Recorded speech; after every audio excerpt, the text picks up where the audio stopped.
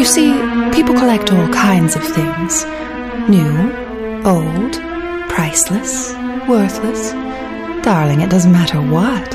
I simply must know why. Those mothballs shouldn't get to keep all the secrets. This is the Mothball Prophecies. Hello and welcome to the Mothball Prophecies. I'm Samantha Mashburn. And I'm Jill Huffman. And today we're talking to an absolute vintage, kitschy Canadian dream. She's a guitarist in the Surfrajettes, a lover of all things kitsch and vintage. She caught our eye many moons ago, and she actually volunteered as tribute to be on the show. Welcome to the show, Shermette. Hello. Hi there. Hello. I say you volunteered as tribute because you were one of the first people to be like, hi, I don't know how you pick people, but like me.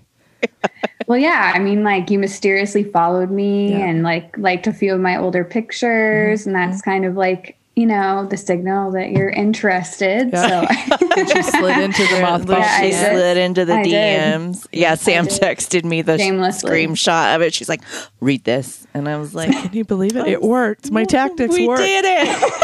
We're really on that's the it. modern day way. What was that show that was on where it was like it was real shitty? They would like teach them how to be like put the moves on people. What was it? It was like it was really shitty and misogynistic, but it's like the podcasting version of like What? putting your line out there, you know? No, I have no clue what you're I talking don't know. about. I've never seen that one. I don't know what it's called. It's just some obscure pop culture reference. That's just like it just pinged in your head. It was on MTV or something, or like Oh, well, VH1. it's MTV. I'll look into it so I don't look like a psychopath. But anyways, thanks for agreeing to come and sit with us in our respective cold houses today. My pleasure. Yeah, because you understand the snow like we do, the Great White North. Well, yeah, and you told me like the least amount of ambient noise, so I'm like, well, the furnace definitely has to go off because I don't have a basement, so it's actually on the main floor. Oh, gosh. So yeah, it's like over there and it's very loud. There's like two volumes for the television in the living room. It's like normal volume and furnace volume. Yeah. Yeah. Yeah. We have a gas fireplace upstairs, and then we have our furnace in the basement. And the furnace is on the other side of the wall from where we're at, which is because the home was built in the 50s. There's no insulation between it and the paneling. And then upstairs, the fan on my fireplace is loud. So wherever Jill and I record is just kind of always cold. Yeah. Yeah. No, I feel that. Yeah. I feel that. And we're in the midst of our winters right now, watching our neighbors to the south start to plant things and wear short clothing. And I know. Assholes. Or they're talking about how cold it is. Yeah. And I'm like, I mean, that's spring weather here, but whatever. I mean, it's all relative. right. I know. I feel that deeply when people are like, oh my God, it's 45 degrees, which no offense to anybody that's cold at 45 degrees. But like the three of us roll in like negatives for the entire month of January. This is why I usually go to Texas during February to see my best friend. And then I'm in like shorts and t-shirts and everybody's like in parkas. So I like to shock the shit out of everybody. And they're like, aren't you cold? I'm like, it's negative 30 where I live. This is a heat wave. Yeah. Yeah. You just want to go to the Definitely. beach because it's hot. I'm hot. I'm uncomfortable. Or you go somewhere where you have like no idea what the temperature is going to be like, or you see things. And like I went to California for the first time in March, not last March, obviously, but a few years ago. And when I got there, I was like, oh yeah, it's going to be so hot. We're going to go to the beach. And then we get to the beach and it's actually cold and foggy. And we spent no time on the beach that entire trip. And you're like, wow, this is disappointing. Thanks, Yeah. Hollywood. Yeah. All of Yeah, my I know. expectations. I know. I don't know what it's like where you live. Where we live, we don't really have humidity at all. Oh, And we so- have the worst. Oh. Whenever I'm in really? humidity, I'm like, what's happening? It makes the cold colder and the hot hotter. I couldn't do it. Oh yeah, no, we have like cold winters and hot, humid summers See, that's here. not fair. You should have It's one not. or the other. Nope, it's very humid here in the summertime. But I shan't complain when the summer rolls around because I remember back to the winter. Yeah, Yes. it's true. Yeah, that's what makes summer so enjoyable. And you grew up in the town that you live in now, right? Is that where you were born and raised? Yes. Yeah, I live in Port Perry, Ontario. It's so cute. I always look up stuff so I have like a general idea of where it's at. And it looks like it's set on like a lake or some type of tributary. Maybe not a lake is like the right term for it. Yep. Yeah, it's a lake. Is there like beaches and stuff there? Like, I guess lake beaches. That's what we have here in Idaho. Well, arguably, this lake isn't the most charming.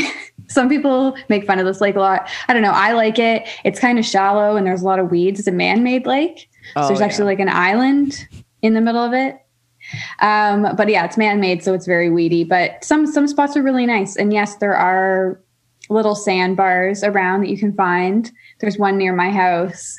I mean, it's nothing compared to like, a beach at an ocean, but I mean, it works for us in the summertime. Mm-hmm. Well, that's all I grew up with. Like my family has lived in Idaho for 4 generations, and it was like river, ponds, lakes, like no gigantic open bodies of water, and a lot of it's man-made. And so I know the weeds. I know the feeling of those weeds. I know those slimy ass rocks. Yeah. See, and I lived in California for a while when I was little, and then we moved inland, and I was like, what the shit is this? What is touching me? Like, yeah, the little dark, murky water. Yes. And then everybody's like jumping in, like diving. And I'm like, you guys are going to die. You're going to die. Mm-hmm. The nice thing about lakes is you don't have to worry about large carnivores or animals for that matter. Or tides. Like generally in a lake, you're not worried about getting sucked away by the tide or a wave or dragged on the bottom. Yeah. Which is like, I'm here for that. Yeah. I like it because I just float around. I'm afraid of the ocean. Yeah. Yeah. Before I was like a grown up and like had a child, like I was like, hell yeah, let's go snorkel forever. And like now I'm like, probably not. Oh yeah. No, that I could live in the ocean forever. Oh, it's because you're Hawaiian. That's why. That's our, like when my husband and I retire, we've already discussed we're living on the ocean somewhere. Cool. I'll come visit. You can come visit. Not when it's I'll too make hot. sure it's not during shark season or something. Thank you. Just whale watching season. I'll be okay with that. Now, is your family from Port Perry? Like, have you guys been there for a long time? Yeah. So my dad's grandfather, sorry, I'm just making sure I get this right, immigrated here from Ireland. Oh. A long, long time ago. I don't know what the year was, but and so, that's how long that side of the family's been here. And he lived in a town or a city called Scarborough first. And then they were offering like a deal that if you moved out to the middle of nowhere, they'd give you like a piece of land, like a cow and a chicken. Oh, wow. And then you could like start your own farm and then pay them back when you made the money. So he was like, yep, I'm doing that. So that's how he ended up here. He just took the middle of nowhere deal. That is how my family ended up in Idaho. I feel like that's how everybody got over here. Yeah. They were like, hey, they offered my family. It was like they lived in Minnesota. They're Swedish and they got 80 acres. They were like, here's 80 acres here. Go west, please, for the love of God, and make it something because it's nothing. Well, and I was reading over your email that you sent us. I sent out that little questionnaire to everybody. And I was struck by your family's profession. Oh, yeah. It's definitely people don't expect that one. Like, okay. So when I picture a bus barn, I picture like a school bus barn. Or was it just fun buses or what? Was it school buses? No, it was not. It was not fun buses. It was school buses. Yeah. So in 1960, my grandpa started a school bus company because here there was like no school buses in the area that and so they finally had enough population, I guess, that they actually needed a school bus in a school. So they were like, oh, who wants to drive the kids to school? My grandpa was like, he was driving a grader at the time and he was like, that sounds more fun. Wow. So he's like, I could do it. Yeah. So he actually got the contract for the first bus in this area the same day that my dad was born. So that was like the big joke that my dad grew up in the bus business, literally. Born straight into it. Yeah. Right to it. Because you were talking about your grandparents, and I have such a like fondness for my grandparents, and your grandmother sounds very similar to my grandmother, just on like a grander scale of collecting. Yeah, so that's my grandma. I think that was the grandma on my mom's side. I was talking about like the jadeite and stuff like that. Mm-hmm. And the props. So which grandmother collected? Oh no, so that's my dad's mom. So yes, that is the bus company. side of the family. Yeah, she ran like all these huge church productions. And yeah, I'm still like up in because I bought their house. So I'm still finding all these treasures in the attic and in the garage. And yeah, I found like this giant barn because she did like an Oklahoma production.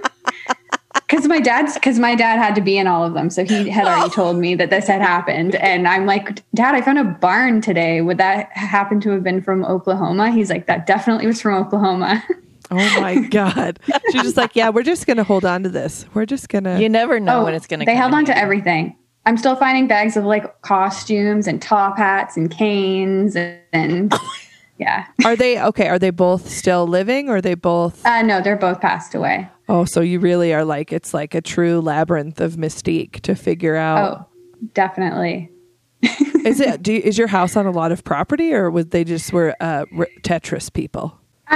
We have like a lot of the properties here are on big lots. Mine's an acre, which here that's kind of small where I live, but it's big enough for me. I don't need any more than that. But yeah, generally the lots are pretty big here. Wow. That is big. It's trouble for me.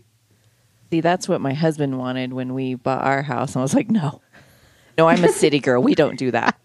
We can't. I don't know what to do with that much land. You put stuff on funny. it. You put outbuildings. I'd get a donkey. That's what I'll have a house. I'll have a farm one day. You think that until the winter hits and then you're like, why did I get these animals? Did you grow up with farm animals, like on a farm? Nope. We didn't do farm animals. All of our neighbors did, but we were more into like, cause we more industrial because we were doing the transportation company. So we didn't have much time for animals. No, they had no time for those animals. They were too busy with the buses. Does your family still run the bus company or have they? No, they don't. My dad's like semi-retired, so he still works in the same field, but he doesn't own it anymore. Which is probably like a bit of a relief because I can't, especially this last year with like the pandemic and everything and, school buses not running a lot in some places. Yeah. Yeah, for sure. Like, I mean, my dad's worked really, really hard. My mom and dad has worked really hard their whole lives. And, it was time. I'm glad that they have more time to, do more of what they want to do. Mm-hmm. My dad can't sit still, but, I think that's the story for a lot of people. Yeah, my dad can't either. Yeah. Yeah. Oh, no, I can't either. So yeah, that's when I kind of, when my dad kind of got out of it, that's when I moved on as well. I'd worked there most of my adult life. And I was like, yeah, I'm going to try something else now. So. Yeah. Move on from bus transportation.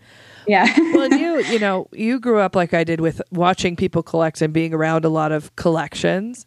Was it, and you describe it as kind of hoardery, which was very similar to my grandmother's, both grandmothers, just collected kind of what they thought to be pretty. Was there like rhyme or reasons to your family's collections? What were they collecting when you were growing up that you were first like, oh, old stuff's cool? Yeah, I feel like my mom's mom, my grandma Gloria, she was always a collector of antiques, like more antique stuff. She always had like a jadeite collection and just that kind of stuff. So I always noticed like, with curated collections at her house.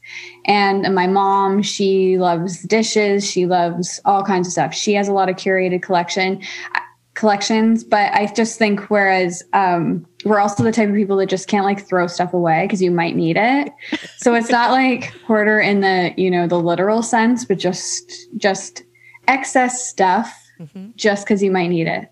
Yeah. And a lot of times that has come in handy. Yeah, it never fails. Like I just recently went through like a purge of stuff.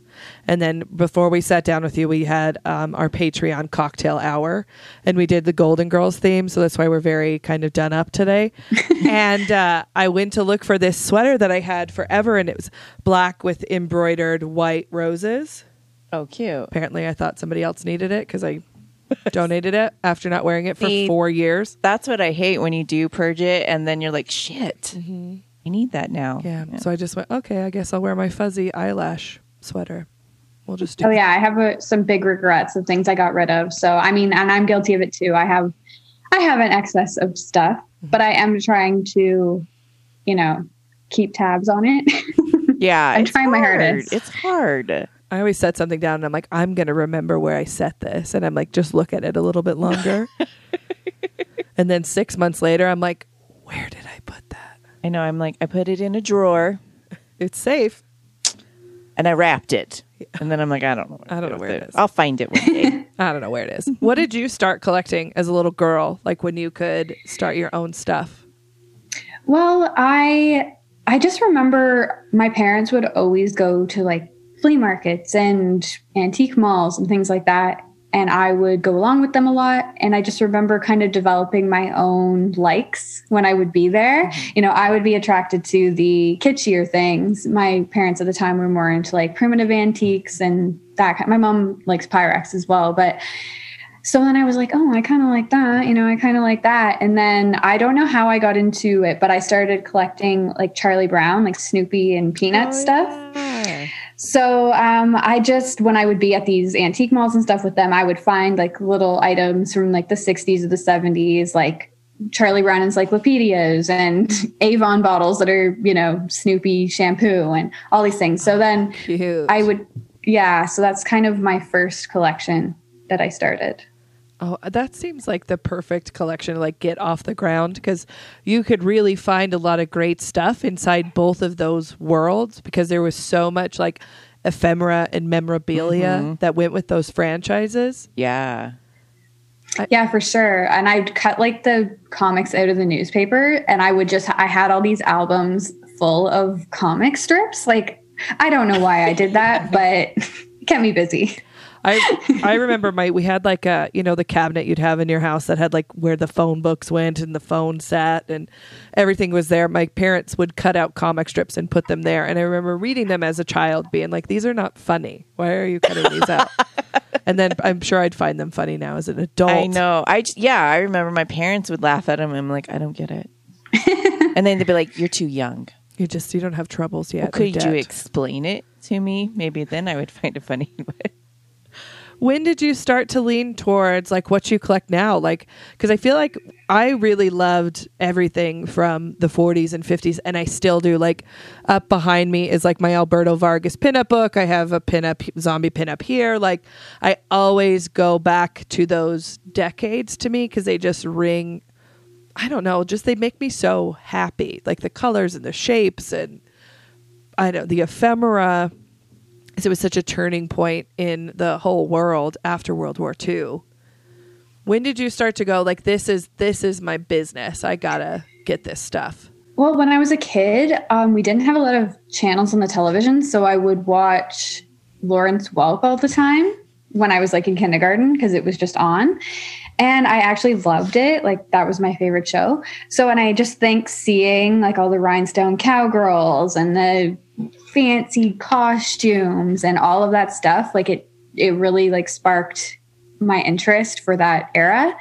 And I think it mostly started with music because I started collecting records when I was really young, but I actually didn't have a record player. Like, I just loved the nostalgia of them, and I knew that I wanted them, but I wasn't even able to listen to them. So then finally I was shopping with my mom and grandma one weekend, and we found like a Fisher Price, like those Fisher Price ones with the lids. And my grandma bought it for me. I think it was like $20, but that was like the best thing that ever happened to me. So I was finally able to start listening to my records. But I think that's where my love for the stuff came from, was like watching old movies and old TV shows. And my dad always had Bewitched on and I Dream of Jeannie and all those shows. Those were his favorite shows. So I think that is what sparked my love for it. It wasn't until though I got the internet that I realized that like other people liked it too. Mm-hmm. And that kind of opened up like a different world for me when I was like around 18 or so, is when I kind of really got into being able to use the internet. Because like, I don't know, I had the internet, but I just didn't discover blogs or anything yet. So then blogs, because this was like, what, 12 years ago? Right. Well, it was the internet was completely different. You couldn't just like, get on and Google something and find, infinite amount of information about you. You truly had to like stumble upon an interest that you were like, oh, this person, and I feel like too, like you're from a fairly small town. I'm from a small town.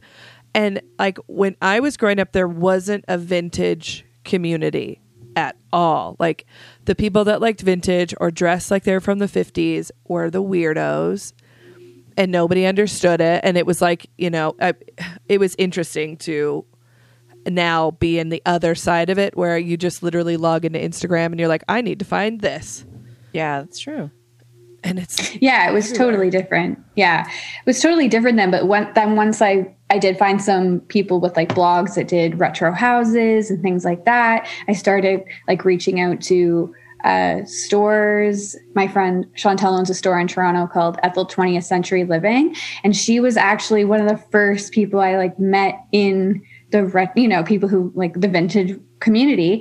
And she was super kind to me, and she sold me a Sputnik light for really cheap, and my dad rewired it for me, and that was kind of like how I started, just reaching out to stores basically. And then I'm like, oh, there's stores that actually sell all this kind of stuff, Yeah, when you start to find that niche. It just like comes at you once you know what you want, and it's everywhere.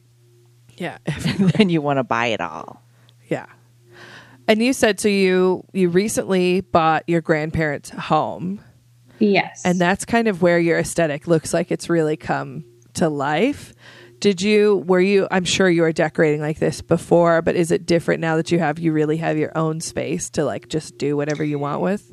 Yeah. Like I formerly had like a different house in the same area, and it was decorated very similarly, but I really love the layout of my grandparents' place here. It's open concept, which was kind of abnormal for the time. It was built in 1972, and it was just like abnormal, especially for the houses around here. A lot of the houses, like small rooms, a cut-off kitchen to the living room, but here it's like all one big space. And I really embraced I know it's like built in the 70s, but I like all the different eras of the mid-century. So I just do what I like.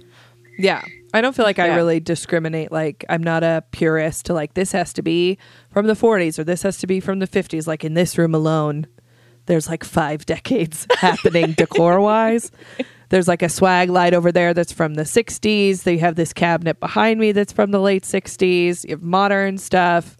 Yeah, I kind of have this magpie collecting thing where I don't necessarily go for like a generation. It's more of a concept of like what I'm trying to create, which I think makes it more fun. Yeah, and a friend also had said to me once, like, you don't have to,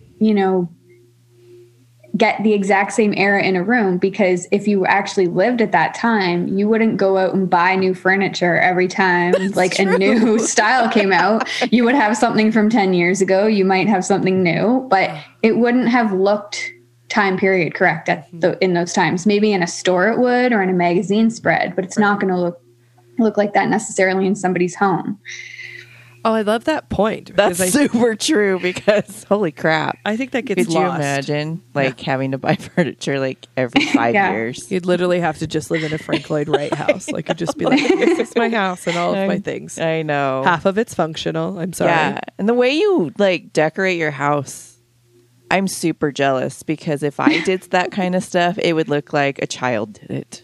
Yeah. How do you do that? Like, how do you make it to where it just, I don't know, it just looks so cute.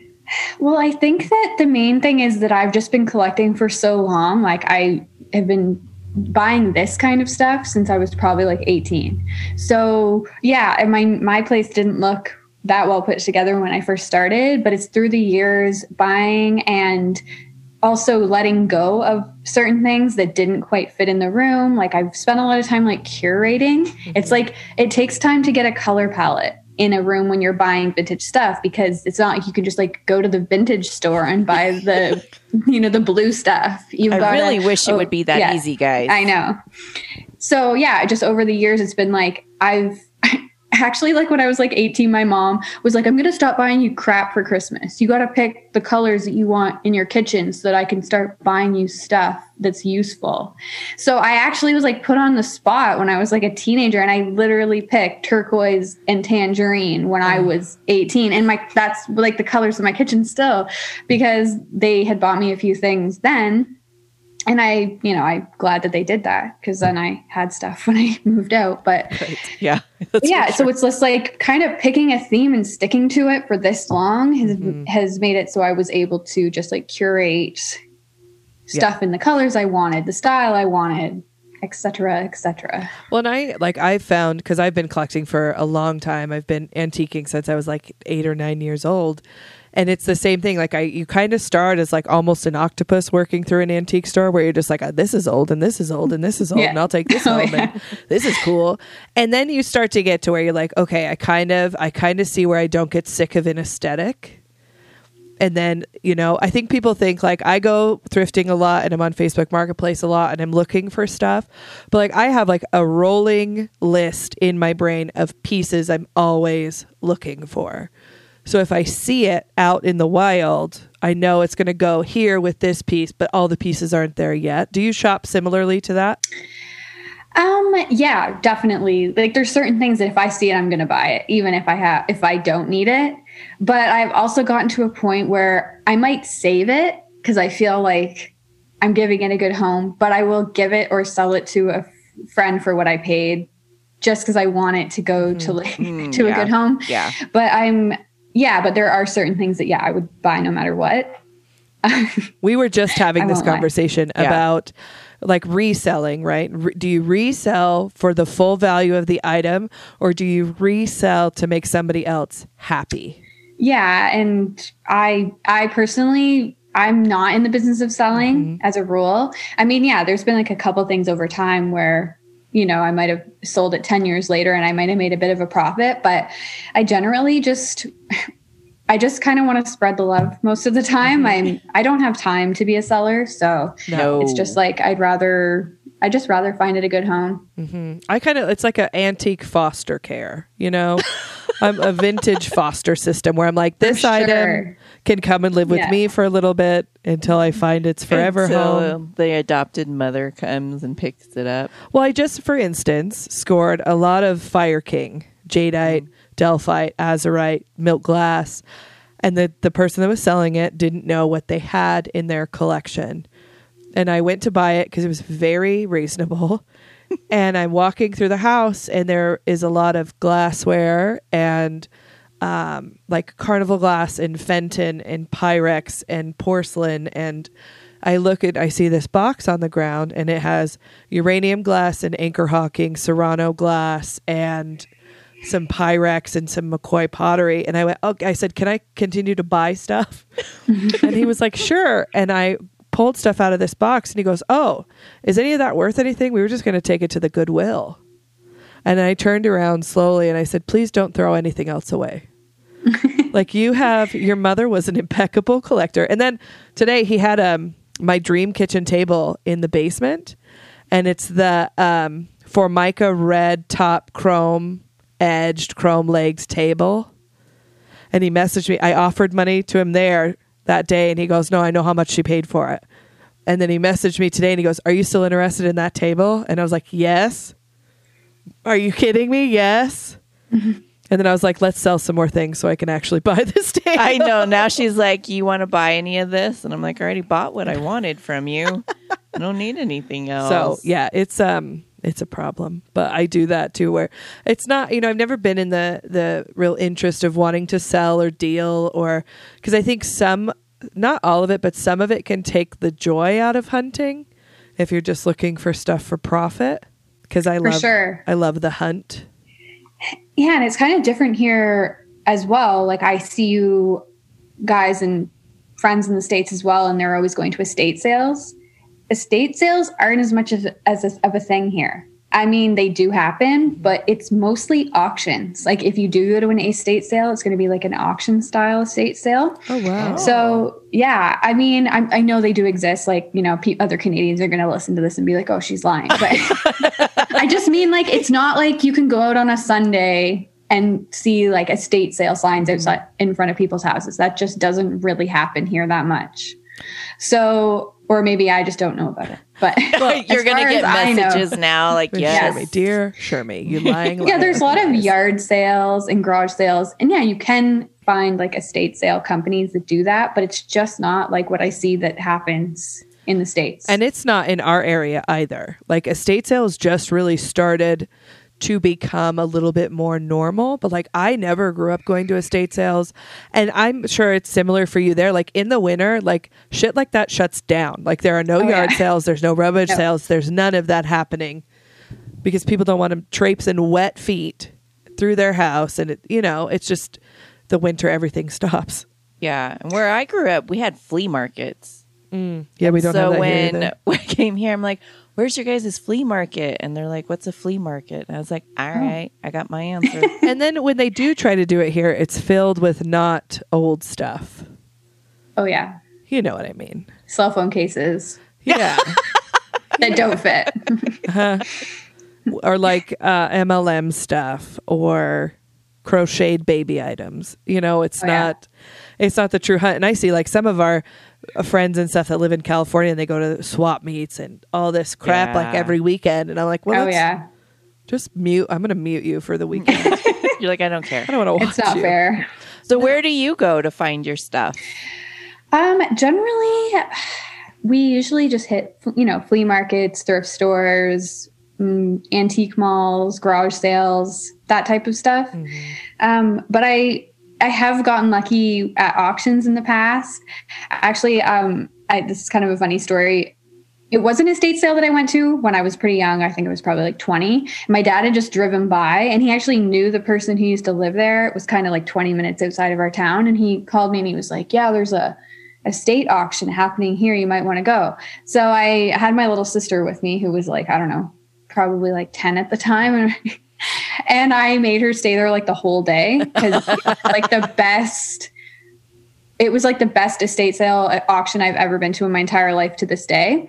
So it was a couple who had, I'm not sure if they passed away or if they just like downsized, but they owned like a huge welding business. And so they had like their business on the property, and they had this big house.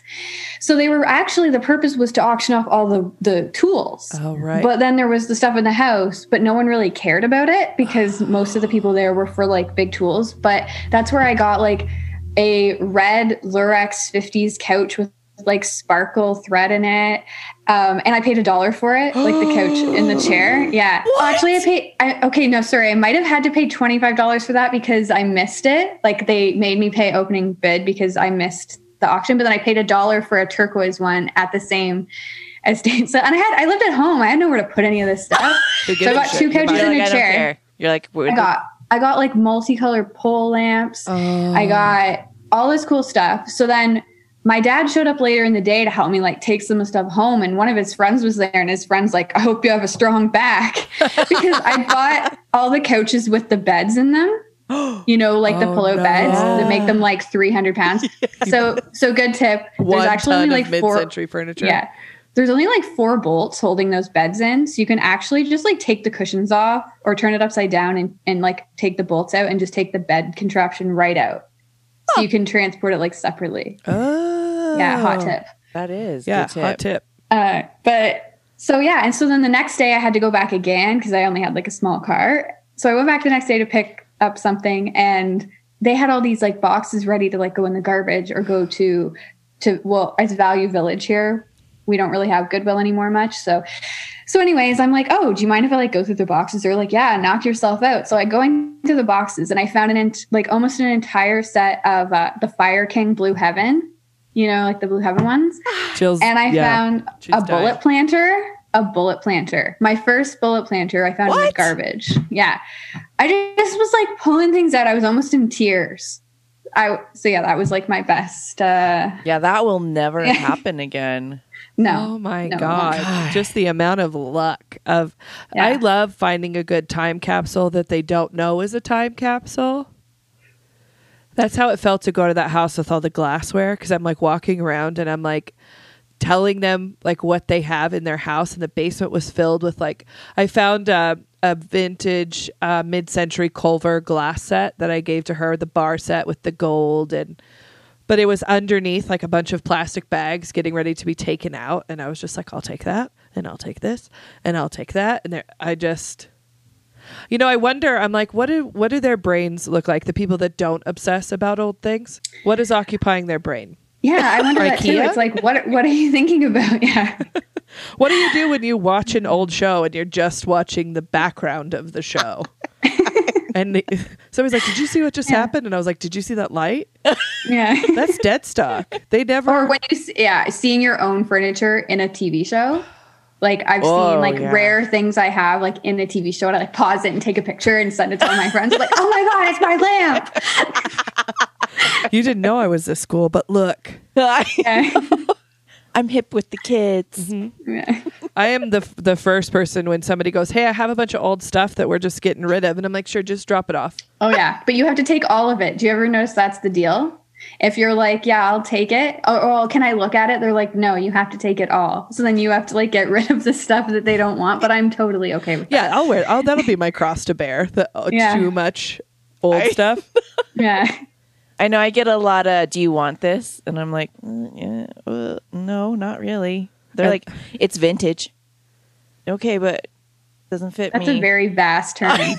And then I'm in the background going like this, Jill, take it. I know. Sam's always like, why didn't you take it? I could have taken it. I'm like, yeah, you just curry it to my house. I'm not the hoarder kind of vintage picker. I know. That's the balance we've struck in this damn show, because I am.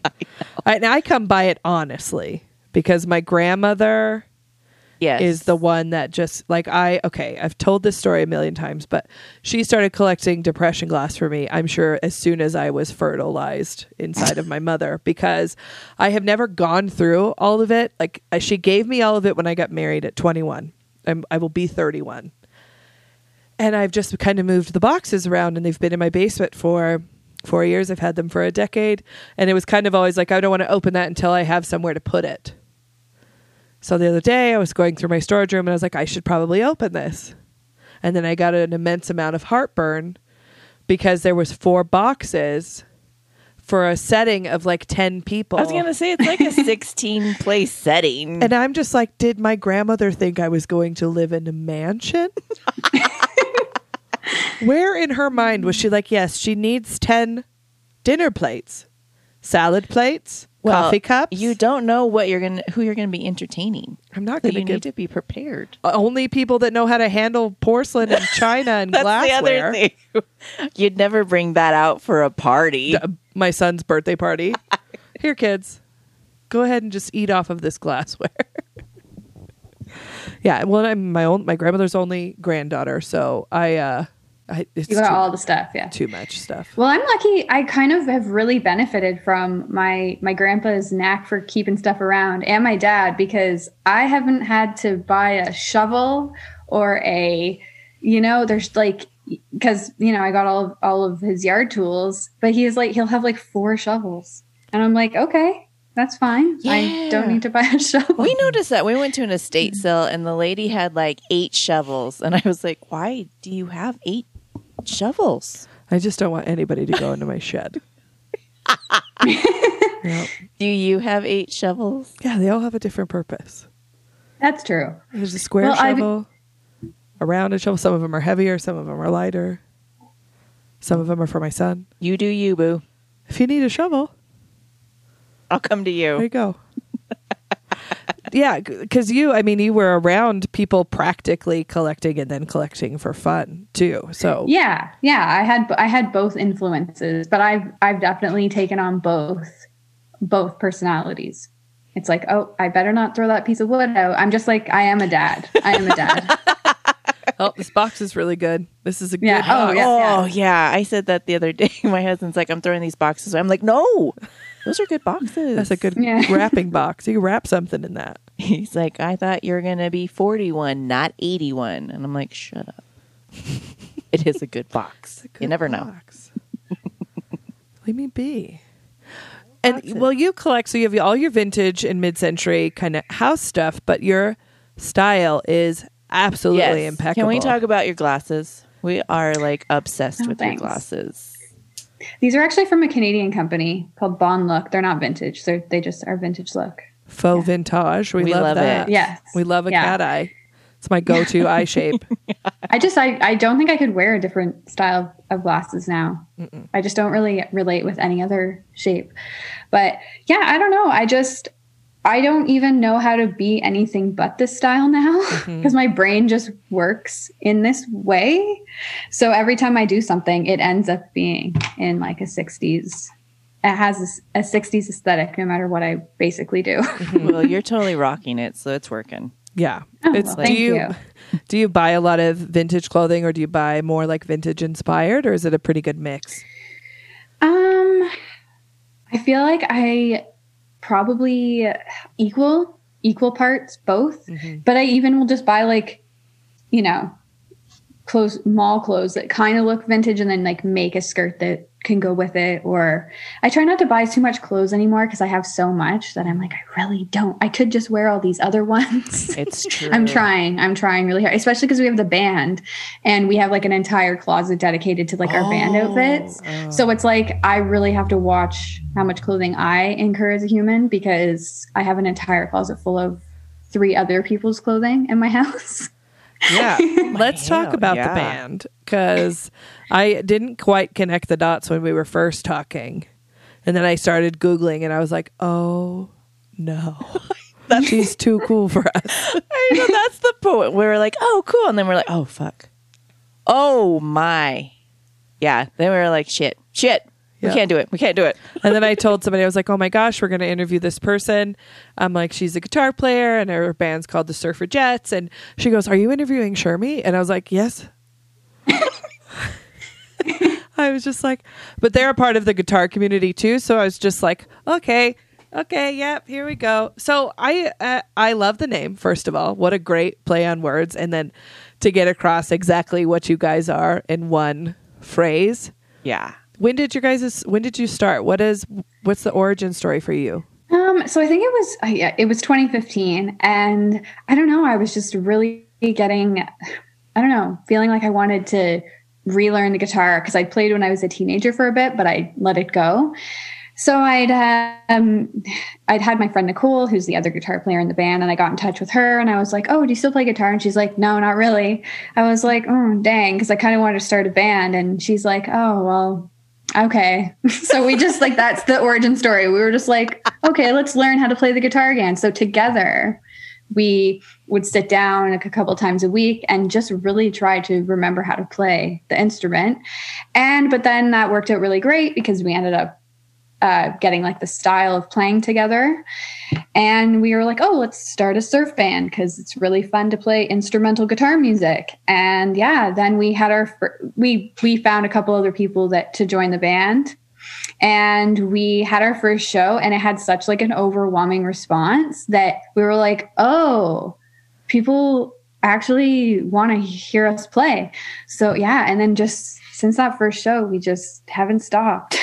It's kind of been a whirlwind. I don't even know what happened.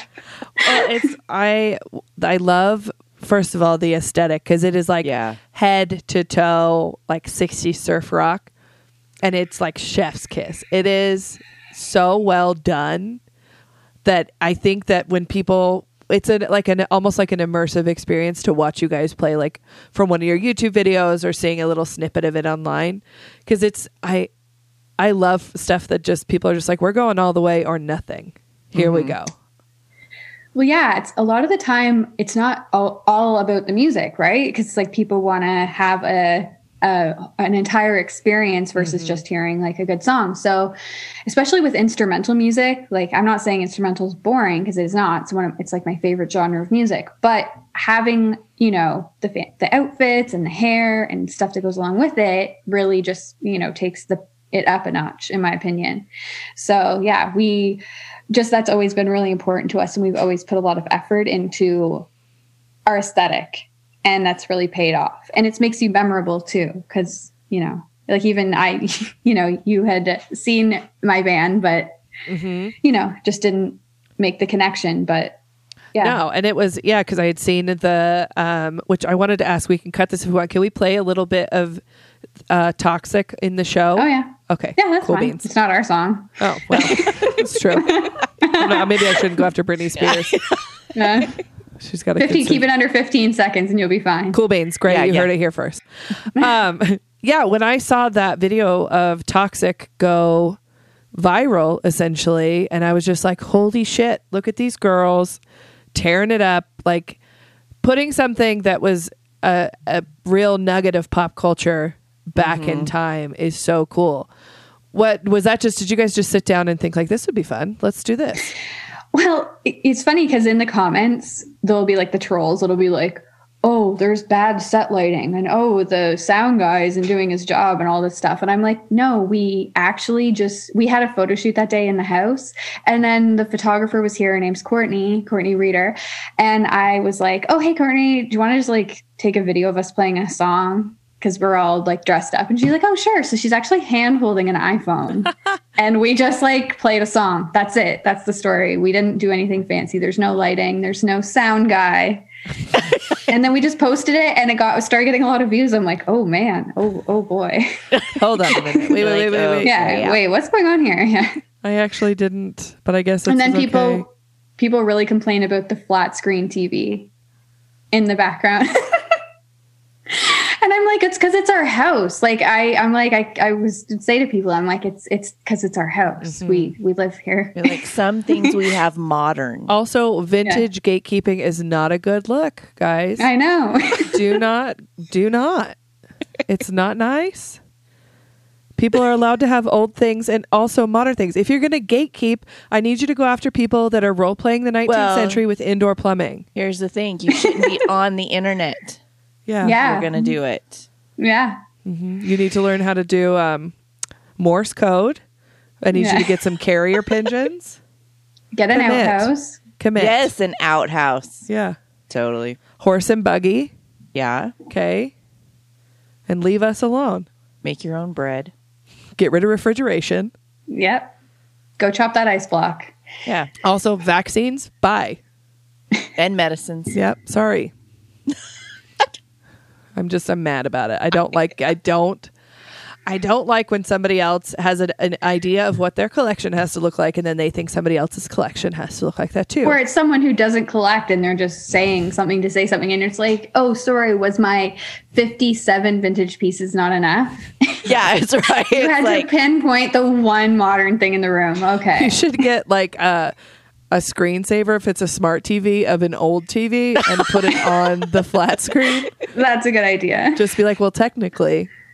That's a good idea. Yeah, it's a flat screen with an old TV in it. So really, it's like a picture. Yeah. It's a picture. You know they make picture TVs? Yes. They're called like Frame or something. And they're like $8,000. Yes. Yes.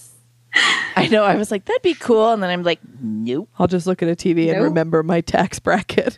I'll just spray paint my TV. Right. Yeah. Oh, don't tell me that. I could do that. I love to spray paint shit. I know. So outside of like your band stuff, I know you have a lot of other band related collections inside. And you mentioned something about a drum story mysteriously in your email. What's that story? Oh, yes. I think this is one of my favorite stories of, getting like a cool vintage item. When I did start the band, we didn't have a drum set. So I was just talking to my dad about it. And he was like, oh, I've got a drum set. I'm like, no, you don't. Like, I think I would have seen it. And he's like, no, it's at Dad's up in the garage. And I'm like, well, I've never seen a drum set there. And he's like, no, it's there. So then, my dad just goes over a couple of days later and he comes back and it's a 1964 Ludwig kit. And it's like what Ringo Starr played in the Beatles. Yeah. And I'm just like, what? And it was like completely dirty. Like it was covered in dust, like years and years and years of dirt and debris. And I was just like, okay, you definitely have a drum set. And he's like, yeah, well, you can fix it up and use it. So I'm like, where did you get it? And he's like, well, when my great grandpa emigrated from Ireland, he came here and he ran like a pipe and drum band. And then he moved out here and he just, I guess, bought this from like the Penny Saver or something, like a classified ad, this drum set. And it was in his bedroom. And my dad had bought his house when he passed away. And this drum set was like in his bedroom and he didn't want to throw it out or get rid of it. So he just like put it up in my grandpa's garage. And yeah, so it just like came into my life. But like people would die for this drum set and it literally just like fell in my lap. It was literally just forgotten in a garage. Yeah, it's just like lug this down. Oh, here you go. It's like, yeah. And then he's like, I'm like, well, the ride symbol was missing, like the big round symbol that, and I was like, oh, dang, just this one symbol's missing. My dad's like, yeah, I remember Mom took that for one of those church productions. She used it as a gong. I was like, oh, he's like, so I'm sure I'm bound to find the ride cymbal eventually. I just haven't come across it yet. But yeah, that's what we always use to record. I've used it in like shows, and other bands have played it in shows, and it's an amazing sounding set. And I just had I've had the heads replaced. Some of the heads are original, like they're just on the underside. So yeah, it's like, it looks a bit, flimsy sometimes because old sets weren't as like, new drum sets are so thick and heavy. Yeah. And, but the old drum stands are really thin, and they're like called tripod stands, and they kind of like sway sometimes when you're playing them really hard. You're like, hold on. People have like laughed at our drum equipment on the stage when we like cleaning our stuff. We'll be like, whose kick pedal is this? And I'll be like, it's ours. It's vintage. Like, it's like 60 years old. You're like, it was my grandfather's, you ass. Yeah. Leave me be. What a cool thing to find. Like, take that as a note, everybody. Like, ask your parents about the weird stuff they've put in the garage. Yeah. Go look up in the rafters. Because I always feel like people don't think they have cool stuff. And then your dad obviously was just like, oh, this whole thing? Oh, yeah. My dad has like so much cool stuff. I don't even like go to the hardware store anymore before calling him. I'll just call him and be like, hey, do you have X, Y, or Z? I'll be like, yes. And it's usually yes. You're like, hey, Dad, just call. I do the same thing to my dad, too. My stepmother is a picker. And so I'll usually call him and be like, hey, do you have one of these weird 1960s serving things? And he'll be like, yeah, I think we have it. They call it the hurricane room because it looks like a hurricane hit it. So he's like, I think it's down in the hurricane room. And I'm like, okay, thank you. I know they probably have some good swag lights in their house. Oh, I bet. You're really handy, too. You have done a lot of the work in your house by yourself, especially during the pandemic, right? Yeah. Yes, I've definitely been on a home improvement rampage since the pandemic started. Same. I just want to ask, only to encourage my own bad behavior, how hard was it to paint your kitchen tile, and how does it hold up? Well, it's funny you ask, because a lot of people are asking me how it's holding up, and I'm happy to announce it's holding up pretty well. I mean, I've only really nicked it once, and I scuffed furniture on it when we were moving it back in the house, but it didn't matter because it was just like in the corner. So yeah, I mean, it's not going to be as tough if you had brand new tile, but the way I'm looking at it is that at least you can repaint one tile. Mm-hmm. If you scratch a tile, you can actually just repaint that tile and seal it again. And like, what other floor can you do that with? You can't like, drill out a ceramic tile and replace it. So I'm actually telling myself like, hey, this was a smart move. If I mark it up, I can just repaint it. Yeah. I feel like when you make that move aesthetically, like to commit like you have in your house to mid-century, eventually one day I'm sure you'd like to get that tile floor redone. But obviously it's not in the budget for a lot of people to just redo a tile floor in a kitchen. Oh yeah, there's like so many reasons why I just painted it. But yeah, mostly because it's just like, it was the easiest solution for right now. It wasn't hard to do. It just took a lot of time because you need to have the drying time in between the coats, because it's like 2 base coats. Actually, I had 3 in some spots. So say 3 base coats and then the 2 poly top coats I did. And then you need like the appropriate drying time in between each of those. So your kitchen's basically unusable. Like my other guitar player, Nicole, and I actually live together. So like we're roommates. So we were eating like microwave meals out of the laundry room. I felt so bad. We were using the snow outside as like a fridge. We do that. Yeah. Mm-hmm. Yeah. So yeah, it's holding up pretty well. And I just put felt on the bottom of all of my furniture. And yeah, I haven't really had any issues. So it was a pretty affordable solution to ugly tile. Yeah. I hate the tile in my kitchen. It was put on top of what I think were the original hardwood floors or the original tile for the house, because my house was built in the 50s. And then Jill and I, one night after recording, I just started breaking off pieces of trim to see if there was any idea of what I could find. And I realized something yesterday. I was walking through the kitchen. The whole kitchen must have been gutted at some point because everything's built on top of the tiles. So if I wanted to take the tiles out, I have to start over. Yeah. Don't do it, Sam. I know. I cannot afford it. My kitchen is not large, but it would be, if I was going to redo it, everything would feel come like out. one day I'm going to come over and the tile and the cabinets will be gone. I'm like, hi. Nothing's happening. that's I'm like that too. Don't worry. Yeah, I didn't have any. I just reorganized this room and got it set up as the showroom and cute kind of behind us. And I was down here last night at almost 1 a.m. and I was like, I should take the carpet off the stairs. Just because I hate the carpet on the stairs. And I was like, I'm already down here. 1 o'clock in the morning. And then I was like, don't do it. You got to take advantage of those bursts of energy that you have for these projects, though. So I feel like I could sit around for 2 weeks and not do anything.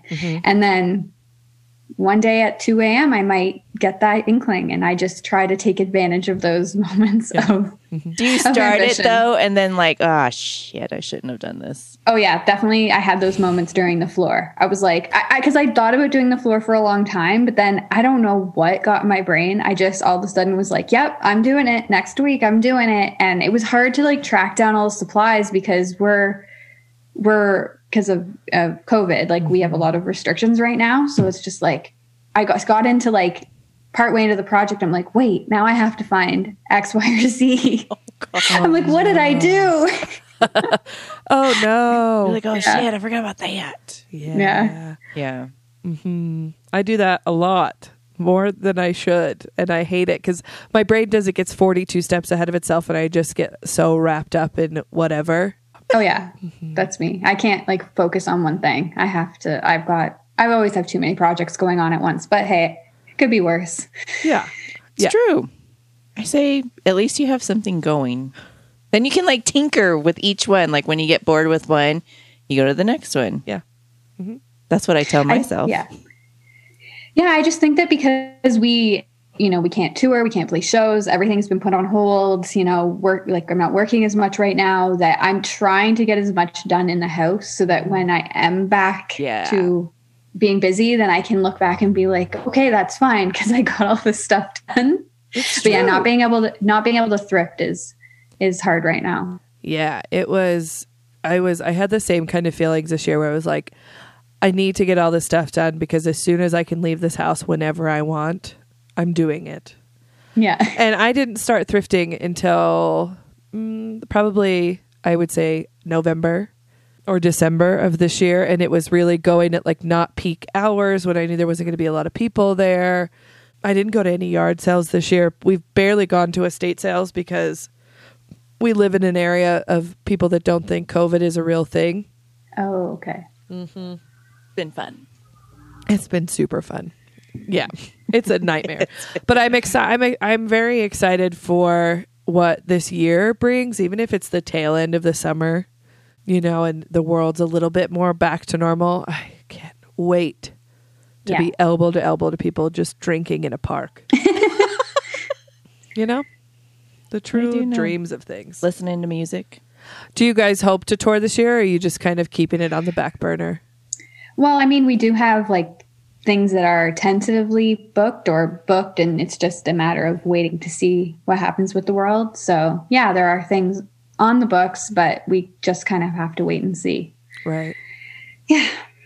Yeah. That's kind of, yeah. It's a waiting game. And it's frustrating. And I saw this TikTok the other day that said, it was like a happy music and it was like people with spring birthdays and he's kind of dancing.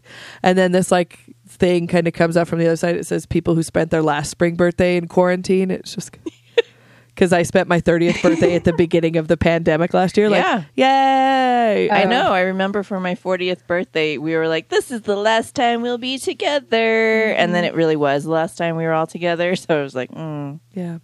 So I really don't want to do that again, guys. So please wear your masks. Don't be turds. Speaking of being a gigantic turd. Oh, God, you are such a turd. It's time for my favorite part of the show, the estate sale walkthrough. Okay. We'll call it the flea market walkthrough for you. We'll call it you came over and you started your own estate sale company. Just kidding. Because in Canada, they don't have estate sales, really. In your part. Sorry, Canadians. So today we're shopping in a location in and around Toronto, and we're trying to stay 2 steps ahead of Terry Foster and his wife for treasures because they're also out shopping. Yes, and they always get the good shit. Mm-hmm. They know what they're after. So we started earlier. We're ready to go. So the first stop we go to is a small boutique store, and we're looking for smalls. So small kitsch items, little things to fill a collection that don't take up a lot of space. We pour over the case of salt and pepper shakers. Do you choose snails, mermaids, or ice cream cones? Salt and pepper shakers. Ooh, mermaids. Ooh. I know, I shocked you. Shermette? You know, I'm going to have to go with mermaids too. Oh. I'm going to go with snails. Yeah, I knew. I already have the snails. Oh. See, she found a loophole. Turd.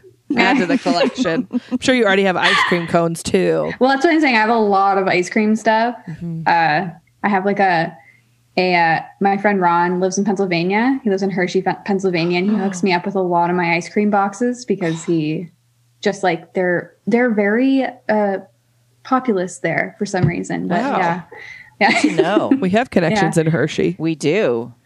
Oh yeah, he's and he actually works there too, like at the Hershey place. Yeah. So wow. Yeah, he's one of my like internet friends that I've made. Yeah. Because you have the cutest ice cream stuff. Yeah, you do. Thank you. This damn show. Because I'll see somebody's collection and I'm like, oh, that's cute. I could collect you'll that. be like, oh, I didn't know that was a thing. Well, sometimes I pick things because they're like affordable or they're not heavy to ship, because in Canada you can't buy anything on the friggin' internet because the shipping's always $35. Oh, Canada.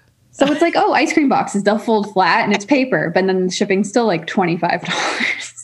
Well, you just need to meet somebody at the border. Are the polar bears like carrying it across the border or something? That's their mailman. Oh, believe me, I've thought of everything to try to like get the shipping costs down, but I mean, now that the borders are closed, there's like. Have you tried to just go directly up to Justin Trudeau and smacking him and going, "Will you please lower the shipping costs?" Well, since I'm not in jail, no, I have not done that. All right. It's probably a good idea. Don't do it. Don't do that. The show does not condone. I really feel like it's the American Postal Service that's charging us all the money, but I do love USPS. Probably. Don't get me wrong; it's so fast. Like our mail here is pretty slow, and when I do mail stuff when I'm in the States, I'm always like shocked at how fast your mail gets places. Maybe not the past couple months when that all happened, but otherwise, you guys hold on to that. Hold on to that. We will. Don't take it for granted. Also, the show doesn't condone punching any heads of state. I just want that to be. Oh, that's fine. I'm sure it's appropriate at times. Yeah, this is true. This is very appropriate. Okay. Next, we go to a flea market and we head straight for the booth with vintage lights. Do you choose the orange ceramic atomic swag light or the tension pole lamp with cone shades? Me? Yeah, whoever wants to go first. I'm gonna take the swag light. Mm-hmm. I'm also gonna take the swag light. I already have a pole light with cone shades. I don't have either, so I'm gonna go with the pole light. Oh, good choice. I don't know where I'm gonna put it yet, but that's what I'm getting. Okay, just find a spot. That's what vintage is. Just to find a spot for it to live. I do love pool lamps, but they're tricky. I have weird like ceiling heights in my house, so like sometimes they are too short, and sometimes my ceilings are too short for them. So I learned that the hard way this year. Yeah, you did. I just saw a piece off. I had to add. Oh yeah, she added like this much of wood underneath 4x4 post, and then it's like you can't touch it. You don't. Touch it. It's for aesthetics. I got it for a really good price at an estate sale, and I was so stoked to put it up, and I carried it into the living room, and I was like, oh, you're so excited, and then it got like. It just was leaning. It was a leaning light. Should have got us. They had a beautiful swag at this estate sale, but they wanted so much for it. It was like a 6-shade stained glass. Oh yeah, it was pretty swag light, but they wanted $1,500 for it, and I was like, "Nice try, not today." Okay, the last stop we stop at is a storage unit that's being sold in lots. There are several boxes to choose from. It was somebody's collection put away that the kids didn't want anymore.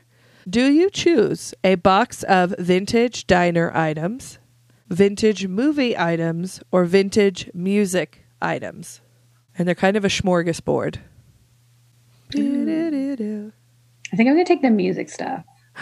Surprised. I don't know.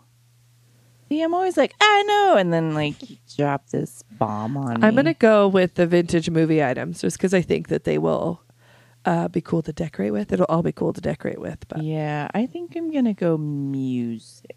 Oh. Yeah. That's a good choice. I already regret the decision, but that's what I'm sticking with. We're going One day music. in our lives, we'll buy actual storage units to just pick through. That sounds like when you've crossed over to another problem, doesn't it? No, let's not go there yet. Not yet. All right, Miss Shermie, where can our listeners find all your goodies at online? Where do they find you? So I'm on Instagram at Miss Shermette. Well, Miss_Shermette. I'm on Instagram with my band at the Surfrajettes. And my band's on Facebook. And yeah, you can buy my band stuff at High Tide Recordings. Awesome. Cool. And we will be sure to link all of that on our Instagram and on your website page for your episode. Thank you so much for sitting down with us today and sharing about your collectibles. I hope that we get to catch you guys on tour as soon as possible. Because we haven't hit the Midwest yet. Yeah, we need to get there. Yeah. You got to come this way. It's fun. I think it's good picking. I'll say that. You can get some treasures. Yeah. That's what we got going on. That's it. And potatoes. Yeah. We got great potatoes. Just the best for you. I love potatoes. Potatoes are my favorite food. So there we go. Sellers of them. You can swim in them if you wanted to. Literally. Alrighty. Thank you so much for sitting down with us today. I hope you don't freeze your took-us off in the rest of your winter, and we'll do the same. Thank you. You're welcome. I had so much fun sitting down with her. I know we say at the beginning of every Curio Corner, but really you and I go into these interviews pretty blind as to like who the person is now as the show's grown. Yeah. Before we were doing like tons and tons and tons of research, and then I think we got so much into our heads about it that we could tell that it wasn't working. So now we do like minimal, and then it's honestly just a conversation to get to know the person, and we don't know what we're gonna get. Right. Like I try to look up like stuff that they're known for if they're somebody of some type of accolades, and Shermie used to do a blog, and so I was able to find a lot of stuff across the internet for her too. But like you were saying, I found when I was doing a lot more like background pre-show research, I would get kind of lost in trying to ask the questions to get to the answer I wanted, blah, blah, blah. Like things like that I was just like, I got to get rid of this. Let's be honest, it was all me being the weirdo about it. No, I too would look, and then I'd psych myself out like, oh my God, these people aren't going to like me. They're way too cool. They're so much cooler than I am. And she was just adorable. Oh my gosh, the nicest person. And she's just so sweet. So sweet. Well, she's also Canadian, so like thanks Terry and Shermie for just being the nicest. Sorry, I had to get one in somewhere. I know, every time she'd be talking and she'd say something very Canadian, I was like, oh my God, that's adorable.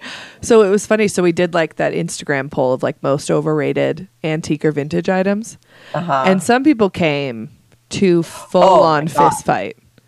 I was getting stabby. Because a lot of people said Pyrex. I know. And you know what? Screw you all. I'll just keep it, okay? But there was somebody, I won't name her name. She said mid-mod furniture, and Terry was in my DMs so fast with an angry react of being, who said this? And I was like, you made a Canadian unhappy. That takes a lot. Takes a lot. And then I'll also out Terry and be like, he's the one that made the yo mama joke. And I laughed very hard at that. We had, it was fun to revisit mid-century stuff in her episode after we've talked to a couple different people and having a little bit better grasp on the era of, all of that. Yeah, because we kind of understand more of where like things are coming and all that kind of stuff. Which you got to see. We have a very special Patreon episode coming out this month. It'll be Hayden Peters again from The Art of Mourning. And if you could have such a delight. Seen my brain explode while we were talking to him, because it was that same thing of like, just you and I were just connecting all of these dots about stuff we had heard and read and seen. And yeah, it's so funny because we were talking about, and he started talking about like certain eras, and I'm like, I know that era, and that led to this era, and this led to this movement, and I feel fancy now. I felt so fancy. I liked how you and I, though, did dress up more this time. We did. We were a little more prepared. Yeah, because this was it was like what, 9 o'clock in the morning there in Australia. Yeah, he was very dapper. Always the sweetest, and he told us some like personal stuff about an upcoming important event in his life, and to hear him talk about his plans. Oh my god. I just love him. But it was really cool to revisit mid-century, and we learned a lot about some different stuff in this episode. So when Shermie sent me I send out, for those of you that don't know, I send out a pre-show questionnaire just so I can kind of get a grasp of what kind of stuff they're into for my favorite part of the show. When we do the estate sale walkthrough, it helps me kind of write that up and also kind of see where their collections may land, but I'm always surprised when we sit down with them. And one of the things she included in her pre-show questionnaire was a bullet planter. Yes. And I have seen these, and now, just like everything else, I have not until I Googled it, and I was like, where the shit has this been all my life? It looks so good in your house. Right? So good in your house. Like in your dining room. Yes, I need 2 of them. So if you see 2 big ones, I need them. We're on the hunt, guys. We'll pay shipping. And for the item. Yeah.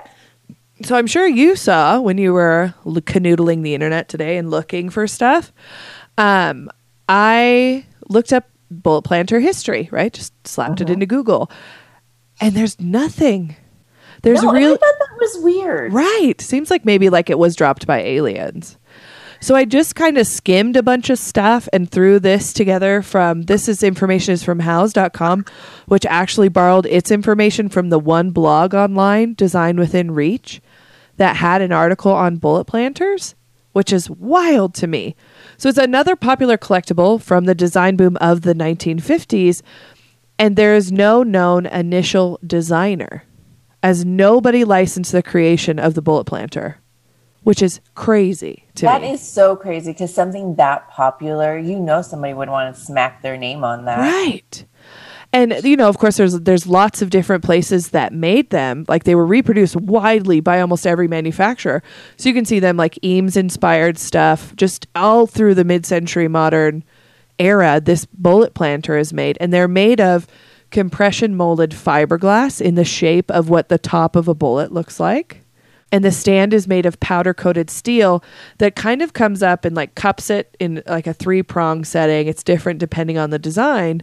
And it perches on these little feet, these 3 little feeties. They're so cute. And they don't take up a lot of room. They're really versatile. Like I saw people using them as coolers in the summertime. So putting ice and beers in them, using them as like a media collector next to a couch, using them in entryways with plants, using them outside, just all over the place. And if you're lucky and you stumble across them in the wild, a vintage one, you can expect to spend anywhere of, if somebody doesn't know what they have, $15 to $300 or $400 for these. And they're still being reproduced today. You can buy them online. And I was looking at the prices of them and I was like, good God. They are so expensive, like for a new one. It's really weird to me since nobody knows where they started. Right. That like there's... To me, like it's like if they didn't have a name, like it's just something like, oh, we can just mass produce these for cheap. Yeah. But which I saw. Okay, I don't know if you saw this. I was stumbling around and I saw them for sale on Vatican.com, and I was like, did somebody? I saw. Did somebody? I gotta go look it up. Did somebody buy the domain out from underneath the Catholic Church and is trolling as an eBay? And it was like Vatican. What? I'm like, is the Pope hurting for money? I don't understand. He's in the antique game. Well, we got to get out. Yeah, we got to be prepared, guys. We got to get going. Yeah, Vatican.com. And it has like all sorts of like stuff. Yeah, guys, what is this, a joke we don't know about? Yes, please, somebody tell us what we've just stumbled upon, because it's a rabbit hole. And like the logo itself literally looks like the Vatican. Christian collectibles, Christian sheet music. I am so perplexed by this. I'm going to link this on the website. You guys can go to the mothballprophecies.com underneath Shermie's episode, and you can click on the Vatican.com to all of the mid-century, I don't know, priest antiques. Maybe they're claiming it. I guess they're like, we see the rise in this. They're like doing what Reddit bros did to GameStop. Yeah. I mean, they're saving them. It's fine. Makes sense. Yeah. So that wasn't the only, I mean, she was very a lot of her style was in the 1950s. And one of the things we brought up was Sputnik.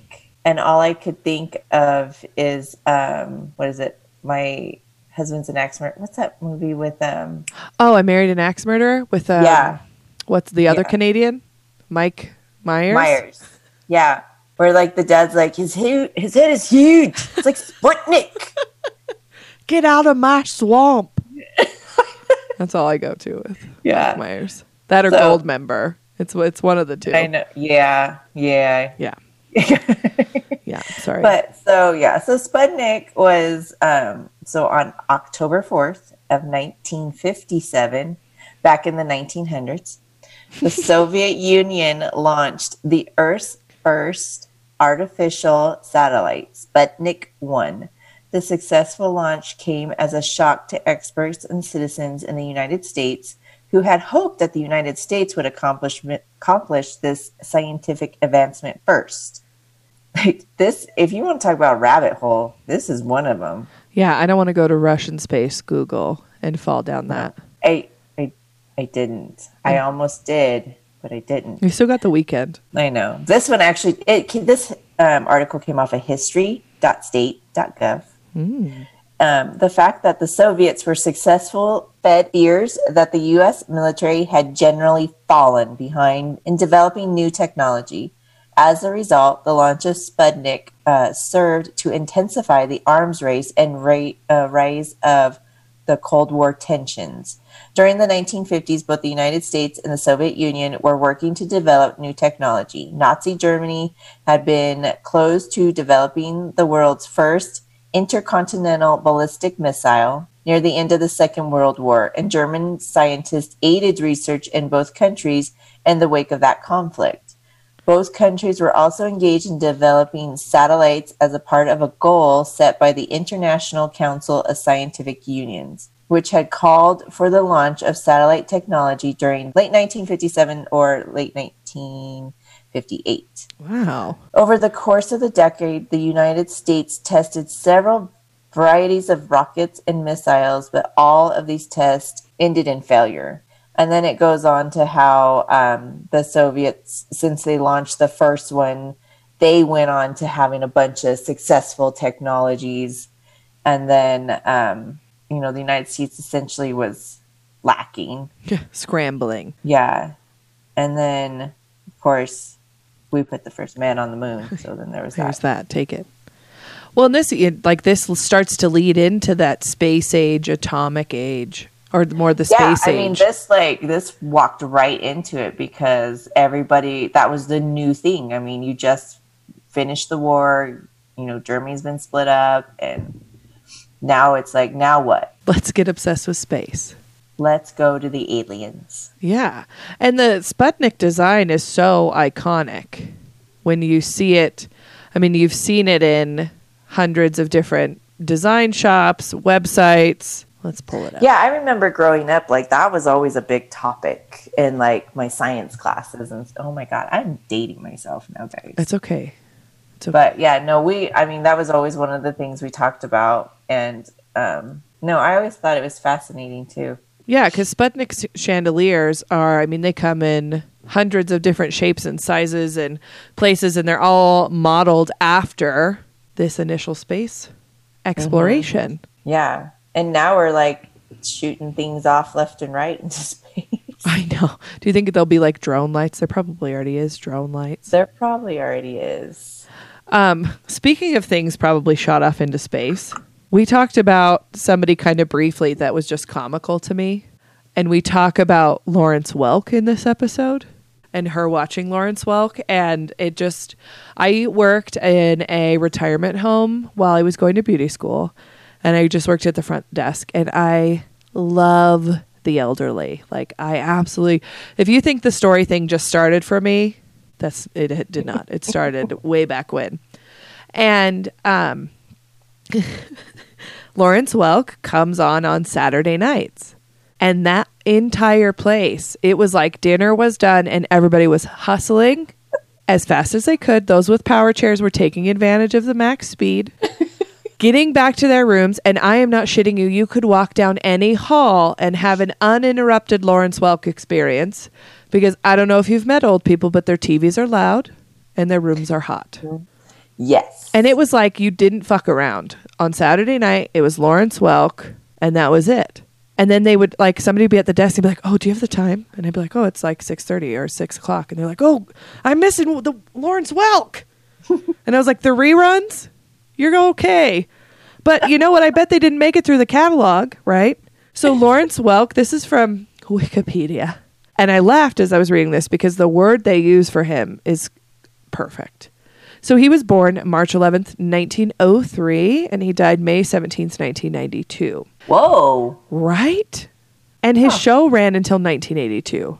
So he was retired for a decade. So he was an American music, accordionist, band leader, and television impresario. And I was like, wow, you have to meet your word count. He hosted a television program, The Lawrence Welk Show, from 1951 until 1982. What? Motherfucker entertained 3 generations of people. That's why everybody always knows about him. Right. And he was born in North Dakota and he died in Santa Monica, California. He is buried at the Holy Cross Cemetery in Culver City. And the Lawrence Welk Show was on KTLA in Los Angeles, where it was broadcast from the Aragon Ballroom in Venice Beach. And the show became a local hit and then was picked up by ABC in June of 1955. But during its first year on air, the Welk Hour instituted several regular features to make Welk's champagne music tagline visual. The production crew engineered a bubble machine that spouted streams of large bubbles across the bandstand. While the bubble machine was originally engineered to produce soap bubbles, complaints from the band members about soapy buildup on their instruments led to the machines being reworked to produce glycerin bubbles instead. And whenever the orchestra played a polka or a waltz, Welk would dance with the band's female vocalist, the Champagne Lady. Which is just like, this is so wild. She didn't even have a name. She was the Champagne Lady. Her real name was Jane Walton Rosen. But she left the show after she was married, probably because her husband was like, get out of there. That guy's a weirdo. Sorry, Lawrence Welk. I don't mean anything against you or your estate. As Welk Show targeted mainly older viewers, it seldom played recent music with which the audience might not be familiar. On December 8th, 1956, 2 examples of the same broadcast were Nuttin' for Christmas, which became a vehicle for Rocky Rockwell dressed in a child's outfit, and Elvis Presley's Don't Be Cruel, which was sung by violinist Bob Litto, wearing fake Presley-style sideburns, as you do. So it just was like the most quintessential old person show of live music, bad comedy, some dancing, some singing. And then my memory of the Lawrence Welk Show is not the Lawrence Welk Show at all. It's the Saturday Night Live skits that they did. Yes, that's what I was gonna say. Like, when she was talking about it, I'm like, oh, the Saturday Night Live guy. Yeah, all I kept thinking was, and I'm Judy, and seeing the tiny hands dance. That's it. That's all I could see. I'm Rebecca. I'm Judy. And then they're like, oh my God. So that is Lawrence Welk was an icon of apparently somebody's entire life for 30 years. I mean, God bless him for being able to do that for so long. Because I mean, look at okay, well, you got The Bachelor, that's never going to end. But no, I mean, most of those shows.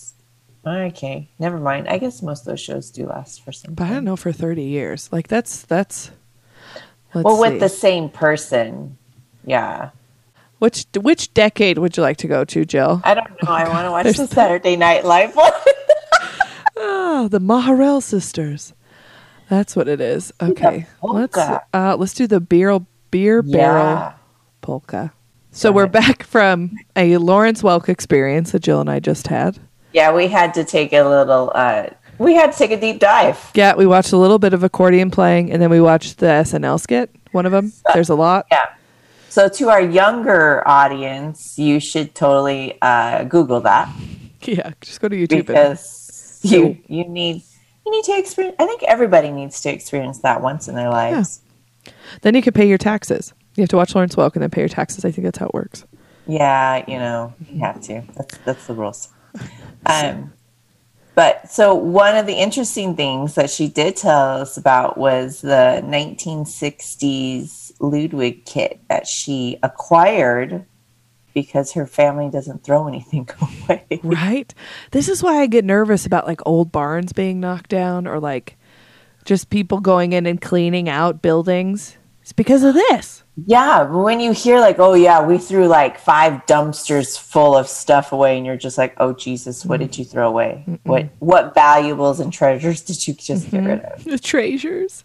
What have you done? But yeah, so she needed a drum set for her band, and her dad literally was like, I think I got one, and he went and got it, and it turned out to be a Ludwig drum set. So back in the 1960s, the Ludwig invention exists as forerunners to modern drum manufacturing. Driven by passion for the drum industry, brothers William F. and Theobald Ludwig, you would think those names don't like scream drum people to me. No, Ludwig is just, I think of Beethoven. Yeah, I do too. Yeah. So Theobald Ludwig would bring to life concepts and ideas of snares, drums, hardware, and accessories. It leads to an extraordinary impact, reaching the pinnacle in the 1960s. The success of it all was very simple. Just drummers making products for drummers. It can easily be argued that Ludwig either directly or indirectly helped shape both music and modern drum manufacturing for decades to come. It all started really in Chicago, Illinois in 1909. Wow.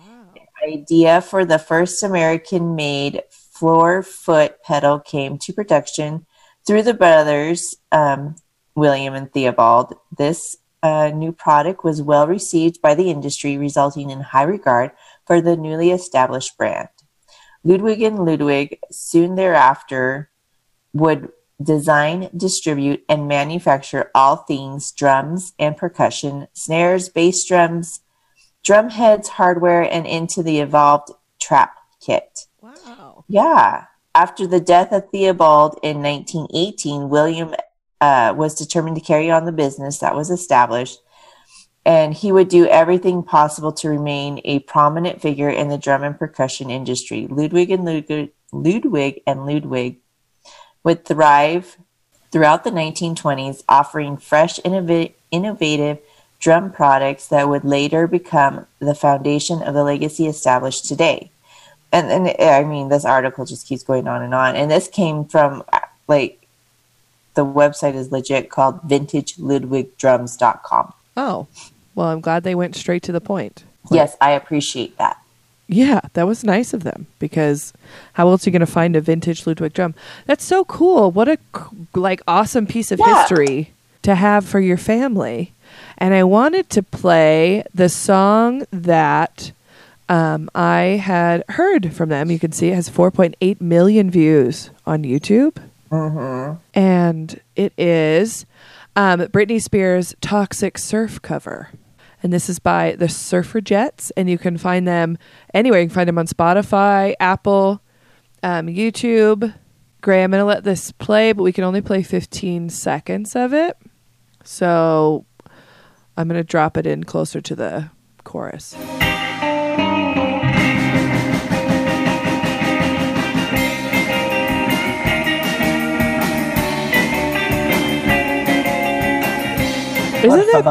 Isn't that so cool? And you can see the drum set here. And it's in amazing condition. Oh, it's beautiful. Look at this. Peep this footstool, this lucite rose. I know. That's incredible. And that bookcase in the back with all her records. Mm-hmm. It's too pretty. Oh, it's so adorable. that is all we had for Shermie's Curio Corner today. She did a really great job at describing a lot of her items that she collects, which I always love when people know about their stuff, but it's never a requirement. Yeah. And to see everything that we talked about today on Shermie's episode, be sure to check out our website, themothballprophecies.com. And we always post the pictures from the episode on our Instagram, The Mothball Prophecies Original. You could also come and watch us make a fool of ourselves on TikTok. I think we've given up on Twitter at this point, so just abandon ship. Get out of there. I don't have time for another platform. I think I'm too snarky and just come across as a bitch. So. She's too bitchy for Twitters. Yeah. So we want to take this part of the show to thank our Patreon subscribers. Mm-hmm. Without you guys, we couldn't really continue what we love doing. So we've got some great stuff coming up. We've got a super fantastic guest coming on. Like we said, Hayden's going to be for February. We've got some fun things for March. Yes, we shared my grandmother's episode on the Patreon. That will stay up. Yes. And it was a really special episode. It's different than the episodes we do. The Patreon episodes will be different than what you hear on the regular feed. Yeah, they're like a little more intimate than our normal interviews. And we've got some fun goodies coming up for you guys too. And we always let our Patreons have a little sneaky peeky. I do want to say, if you've made it to this part of the episode, you can be in on this little insider secret. We've had a couple of things come up that forced us into a direction we didn't know was going to happen. We'll be revealing a little bit more of that soon, but I will say, if you want original Mothball merch, now is the time to get it. And the show will still be the same. The content will all still be the same. She just may have a pretty new face. Yeah, she's just getting a lift. A little lift, but it's so great. We are working with somebody that is absolutely incredible. She is creating something so wonderful for us. And she created the merch that is coming out today. You guys can go to our TeePublic and see the brand new Pyrex-inspired mothball designs. It's amazing. It's so good. It's so cute. I love it so much. They're incredible. But back to the patrons. They were the ones, they got to see this merch way before it was ever released publicly. So if you want to get in on the scenes, be sure to check out the Patreon link in our Linktree bio. And we've got tiers for everyone. Yes. Too. We try to make it fair, and we want everybody to join no matter what you decide to give. And like I said, everybody is supporting this show. So we appreciate every single one of you. Yes. We especially want to thank Julia in Sweden. And Jasmine in Kentucky. Kyla in Indiana. And Mandy and Riley in California. TC Lionel. Melissa. Christina. Erica. Becky. And Ashley in the great state of Idaho. Yes, we got 2 new patrons this week. We are so thankful for you guys. Also, a big, gigantic thank you to our support team, Gray, for making us sound good and concise and that we make sense week after week after week. And Spellcheck for making sure that everything makes sense on paper, because Lord knows we need it. Yes. And as always, we hope you find some good shit. And we hope you remember to look under the tables. Oh, and happy belated Valentine's Day. Oh, yes. I hope you've either treated yourself or somebody treated you good. That's right. Bye. See ya.